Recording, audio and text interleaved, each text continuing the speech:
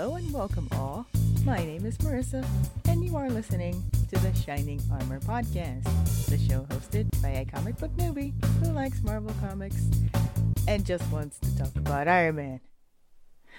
This one I anticipate being hopefully a bit of a short one, but a necessary one, since it is part of the main Tales of Suspense / Iron Man series, but it is also sandwiched between much more significant stories in the overall tapestry of the Iron Man canon. In all honesty, I struggled against the instinct to make this episode 8.1 instead, but ultimately decided against it. However, I feel obligated to note that it is only episode 9 by virtue of being a numbered TOS issue following the previous story and preceding the next one. So, here we go.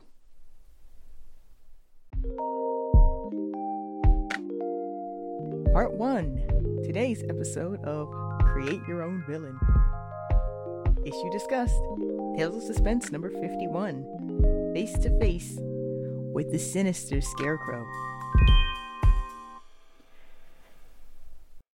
TOS number 51 is cover dated March 1964 with a release date of December 9th, 1963, and is credited as written by Stan When Does He Sleep? Lee, pencils and inks by Don When Does He Eat? Heck, and lettering by Art When Will He Learn to Spell? Simek. I'm so happy that the gag credits have finally appeared.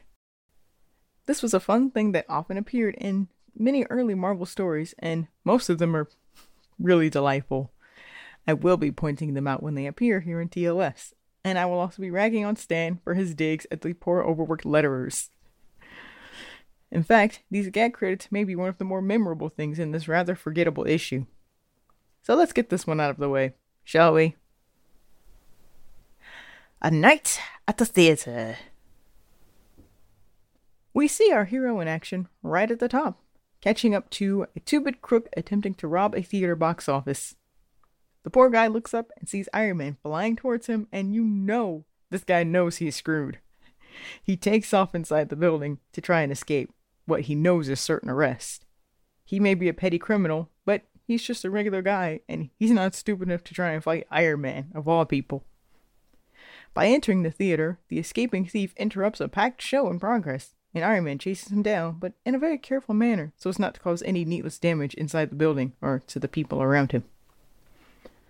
The gentleman performing on stage, a trained contortionist going by the stage name Uncanny Umberto, doesn't really appreciate being upstaged by the Armored Avenger at what is supposed to be his performance, and decides to show off what he can do as well in order to boost his own publicity and look good for the crowd, aiming to catch that punk before Iron Man gets him. Page 2, panel 3. He squeezes out of his binds and turns himself into a human bowling ball, knocking the thief off of his feet and stopping him clean in his tracks. Desperate for attention. Top of page 3, the culprit is apprehended, and Iron Man thanks Umberto for his assist in the takedown of the thief, saying he's glad he's on the side of the law. Unfortunately, this seems to be our armored hero tempting fate just a bit too carelessly. As Iron Man leads the thief away, Umberto realizes that with his skill set as a contortionist and the ability to break out of any lock and binding, he would actually make the best burglar, and sets off to become just that. So far, the only thing uncanny about this guy is the amazing mental gymnastics he performs to come to this conclusion. He gets himself a disguise, a scarecrow costume, of course, justifying the moniker, as him being almost as flexible as a scarecrow, page 3, panel 4. And he steals the trained crows from an old man named Thornton while the poor guy is asleep in his bed, saying that he's retiring and he won't miss them anyway. Clearly, the guy has never worked with animals and doesn't understand the attachment that comes with that line of work. Also, he sneaks into the guy's home with a bag?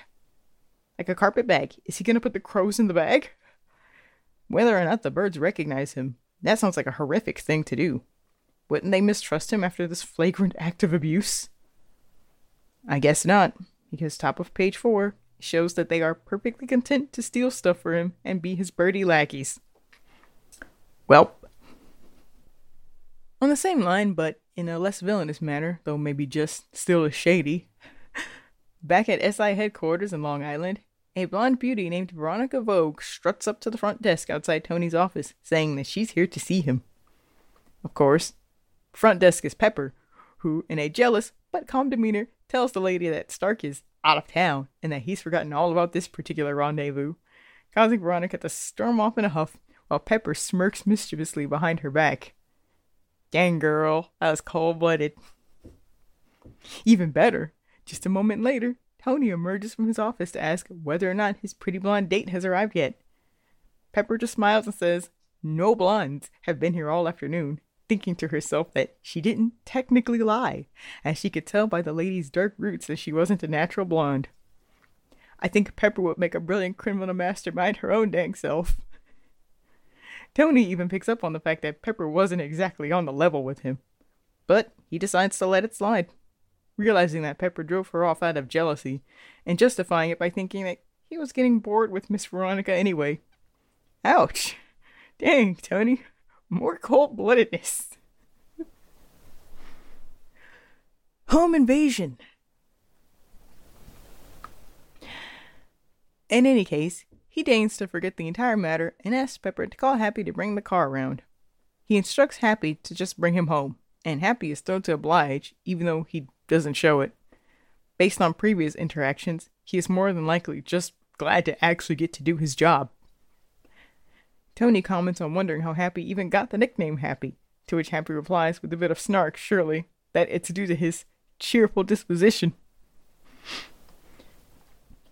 Page 5, panel 5, we are told that Tony's penthouse suite is quite luxurious.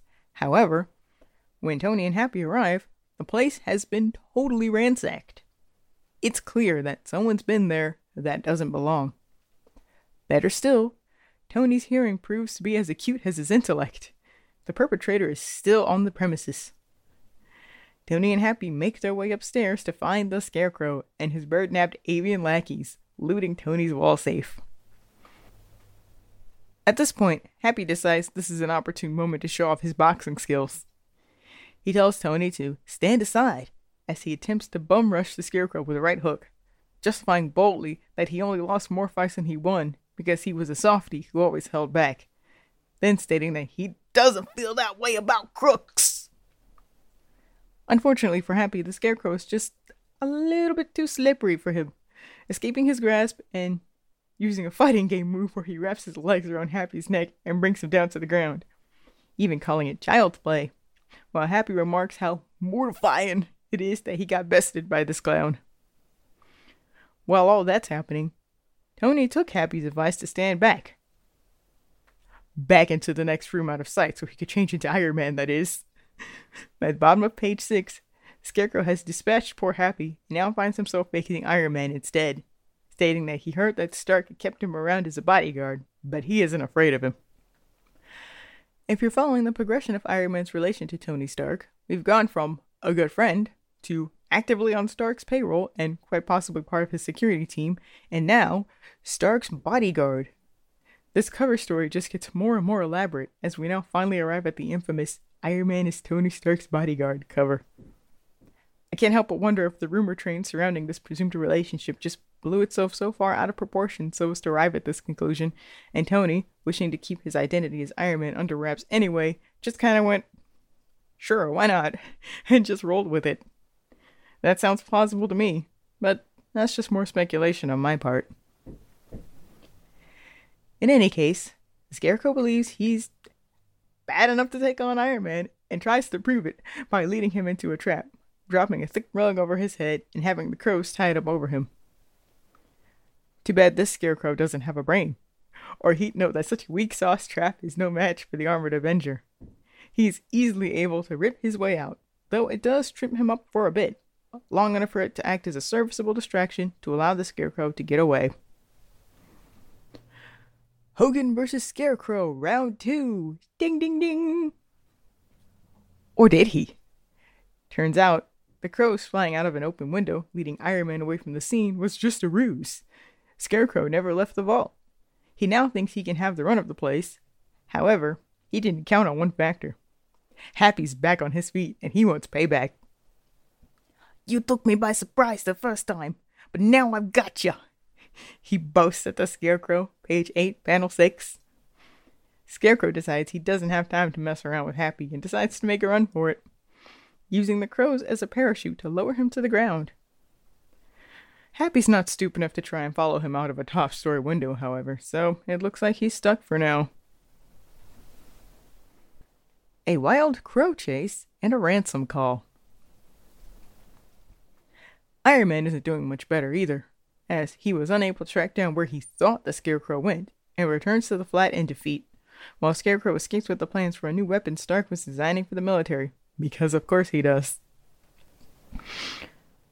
And much like previous baddies in this book, he figures he can use these stolen plans to collect a heavy ransom from Stark, since he figures he'll pay whatever he wanted in order to keep them from falling into the wrong hands. As Happy and Tony reconvene back at Tony's apartment, the phone rings, and wouldn't you know it, it's the Scarecrow on the other line with his ransom demand for Tony's stolen plans. Happy begs Tony not to go, but Tony insists that he is not going to do anything rash, and adds that he'll contact Iron Man to assist. Happy seems to be dissuaded, but we all know that rash action is Tony Stark's middle name. Figuratively speaking, at any rate. Panel 7 of page 9 shows Tony packing some gadget or other into his briefcase. One that is apparently going to prove to the Scarecrow that he's not as clever as he thinks. What exactly is this little device? Well, we don't get to find out yet, so we're just gonna have to keep going. Meet up at the docks. Some undisclosed amount of time later, Tony arrives at the docks in a swanky sports car. He says aloud to no one in particular, besides the reader that is, that he chose not to show up to the meeting as Iron Man so as not to frighten the Scarecrow. This comes across as a little shaky, but that's the explanation he gives us. He could have just as easily explained that the Scarecrow is expecting to see Tony Stark and not Iron Man, and that he can't risk blowing his cover. This is where the flimsy concept of Iron Man's secret identity would actually be justified. But, what are you gonna do? In any case, it seems evident that Tony's expecting this to go down a certain way. But he should know by now that's not how these things go. Top of page 10, and Scarecrow and his stolen birds, sick band name by the way, jump out ambush style from the shadows, with the birds snatching the briefcase and giving it to the Scarecrow, who then makes a run for it while the birds distract Tony, keeping him busy long enough for Scarecrow to get away with the case. The Scarecrow races across the docks to an idling motorboat, thinking that he'll escape by fleeing the country, apparently feeling confident enough that his first and only big criminal act was just good enough and now he's got it made. He calls the crows back to him upon boarding the boat. The small lull in the action, however, gives Tony the chance to put on his Iron Man armor and track the Scarecrow down. Showdown at sea. The Scarecrow boards a gunboat belonging to Cuban military officials and plans to trade the plans for safely smuggling him into Cuba. But before he can hand the stolen briefcase over, the briefcase suddenly flies away. Scarecrow and the Cuban soldiers look up and are stunned to see Iron Man hovering over the deck of the bridge and gloating that whatever is in that case doesn't belong to them. It belongs to America. Oh, the 60s, when America thought they owned everything. Am I right? Turns out, Tony fitted the case with a magnet that would be drawn to him when he arrived in the vicinity, which is what the unknown device was that we saw him put into the case. The armed Cuban soldiers then open fire on Iron Man, making the grave mistake of trying to shoot bullets at a man in metal armor that repels gunfire. The bullets bounce off of his armor like raindrops, and he thinks to himself that he's lucky they aren't firing machine guns at him. Pretty soon, not even missiles are gonna be enough to face this guy, but it's still early days, people. He ain't there yet. But he'll get there. Iron Man makes a mockery of the soldiers before turning back to the Scarecrow and reminding him that he's not nearly as sneaky as he thinks, swinging him around like a ragdoll before tossing him into the drink. He then sinks the boat so that it can't be used to escape. However, Scarecrow still has his birds, and each one tosses a line to him and begins pulling him through the water, allowing him to escape regardless. Why Iron Man didn't just tie his sorry behind up and deliver him as a present to the Coast Guard or the police is anyone's guess. Good job, Showhead. But Since he recovered the plans and didn't have to pay a cent, he figures it's still a win overall. Bringing it back home. The last panels of the story show Tony returning to his office at SI headquarters and giving the good news to Happy, who presumably also filled Pepper in on the 411, that the Scarecrow is out of the picture, for now. In the biggest twist of the story, Tony brings it back around full circle by mentioning Miss Veronica Vogue from the beginning of the story, and gives more detail, saying that he had tickets to a Broadway show and that he was going to take her, but since she was a no-show, he still has the tickets on hand and doesn't want them to go to waste. Pepper thinks Tony is going to invite her and gets her hopes all up, until Tony gives the tickets to Happy instead and tells him to take Pepper, as a thank you to both of them for working so hard and for being in his corner, which makes Happy thrilled and Pepper less than thrilled. She grumbles that he did this on purpose because he knows she chased away Little Miss Fake Blonde, but that it's fine because, and I quote, he'll be sorry because she might even grow to like Happy. Heaven forbid. The final panel depicts the escaped Scarecrow alone on a deserted island, somewhere, thinking that he won't underestimate Iron Man next time, when he instead should really be contemplating his life choices that led him to this sorry state in the first place. Part 2. Retcons, References, and Reflections.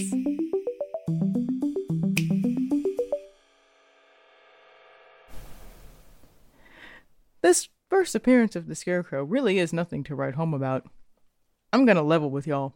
It took some effort to get through this one and have it not be completely boring. The stuff with Happy and Pepper is way more interesting than anything involving the Scarecrow. It might seem trite or annoying, but honestly, their petty little feud adds some much needed levity to this book and helps to ground it, especially stories as this one, where the villain plots kind of drag it down a bit and don't deliver as big as previous stories. Unlike our most recent stories we've covered, this one does not introduce a mainstay villain or landmark ideas. In fact, the villain in this story isn't seen again in Iron Man's canon. By all accounts, his next noted appearance is in a Spider-Man story in the 90s, in a book titled The Untold Tales of Spider-Man, which tells some behind-the-scenes, kind of retcon-y stories that take place early in that character's history. And it's here that we learn that his real name is Ebenezer Lawton. Furthermore, it appears that he has some history with Ghost Rider as well, which makes sense, given Ghost Rider's purview within the supernatural side of Marvel, and Scarecrow's general theming. But, outside of his debut appearance being referenced in the Enter the Mandarin miniseries we discussed last episode, this guy seems to have no further history with the showhead at all. So, for the purposes of this podcast, we will assume that Mr. Scarecrow here remains stranded on that deserted island for the foreseeable future, possibly even forever, or at least long enough to where we can consider that even Tom Hanks was luckier in Castaway, since we at least get to see him get rescued eventually. Thank you all so much for joining me for episode 9. Outside of stuff with the Scarecrow, this was pretty much your standard run-of-the-mill Silver Age Iron Man story. I tried to make this one sound more exciting than it was, but I have to admit that this has never been one of my favorites. In fact, it took a while to get this one together because I just wanted it to be over and done with, as it's pretty forgettable. Especially when compared to next episode's story. Because next time, we are not only going to be introduced to the most unique adversary Iron Man has faced so far, but this villain, or should I say, villainess, will become a mainstay figure in the Marvel Universe and will eventually find her way to working for good instead, though not always necessarily on the side of the law. If you're excitedly wondering who it might be, I hope you'll tune in next episode and we'll find out together. In the meantime, please follow the show on Apple Podcasts, Spotify, Amazon Music, or wherever you listen to podcasts. And tell your family, friends, or whoever you think may be interested. Remember, sharing is caring. As always, the intro and outro theme is Breakdown by Kevin MacLeod. Until next time, my name is Marissa, and you've been listening to to the Shining Armor Podcast, the show hosted by a comic book newbie who likes Marvel Comics and just wants to talk about Iron Man. Stay safe and be good, y'all.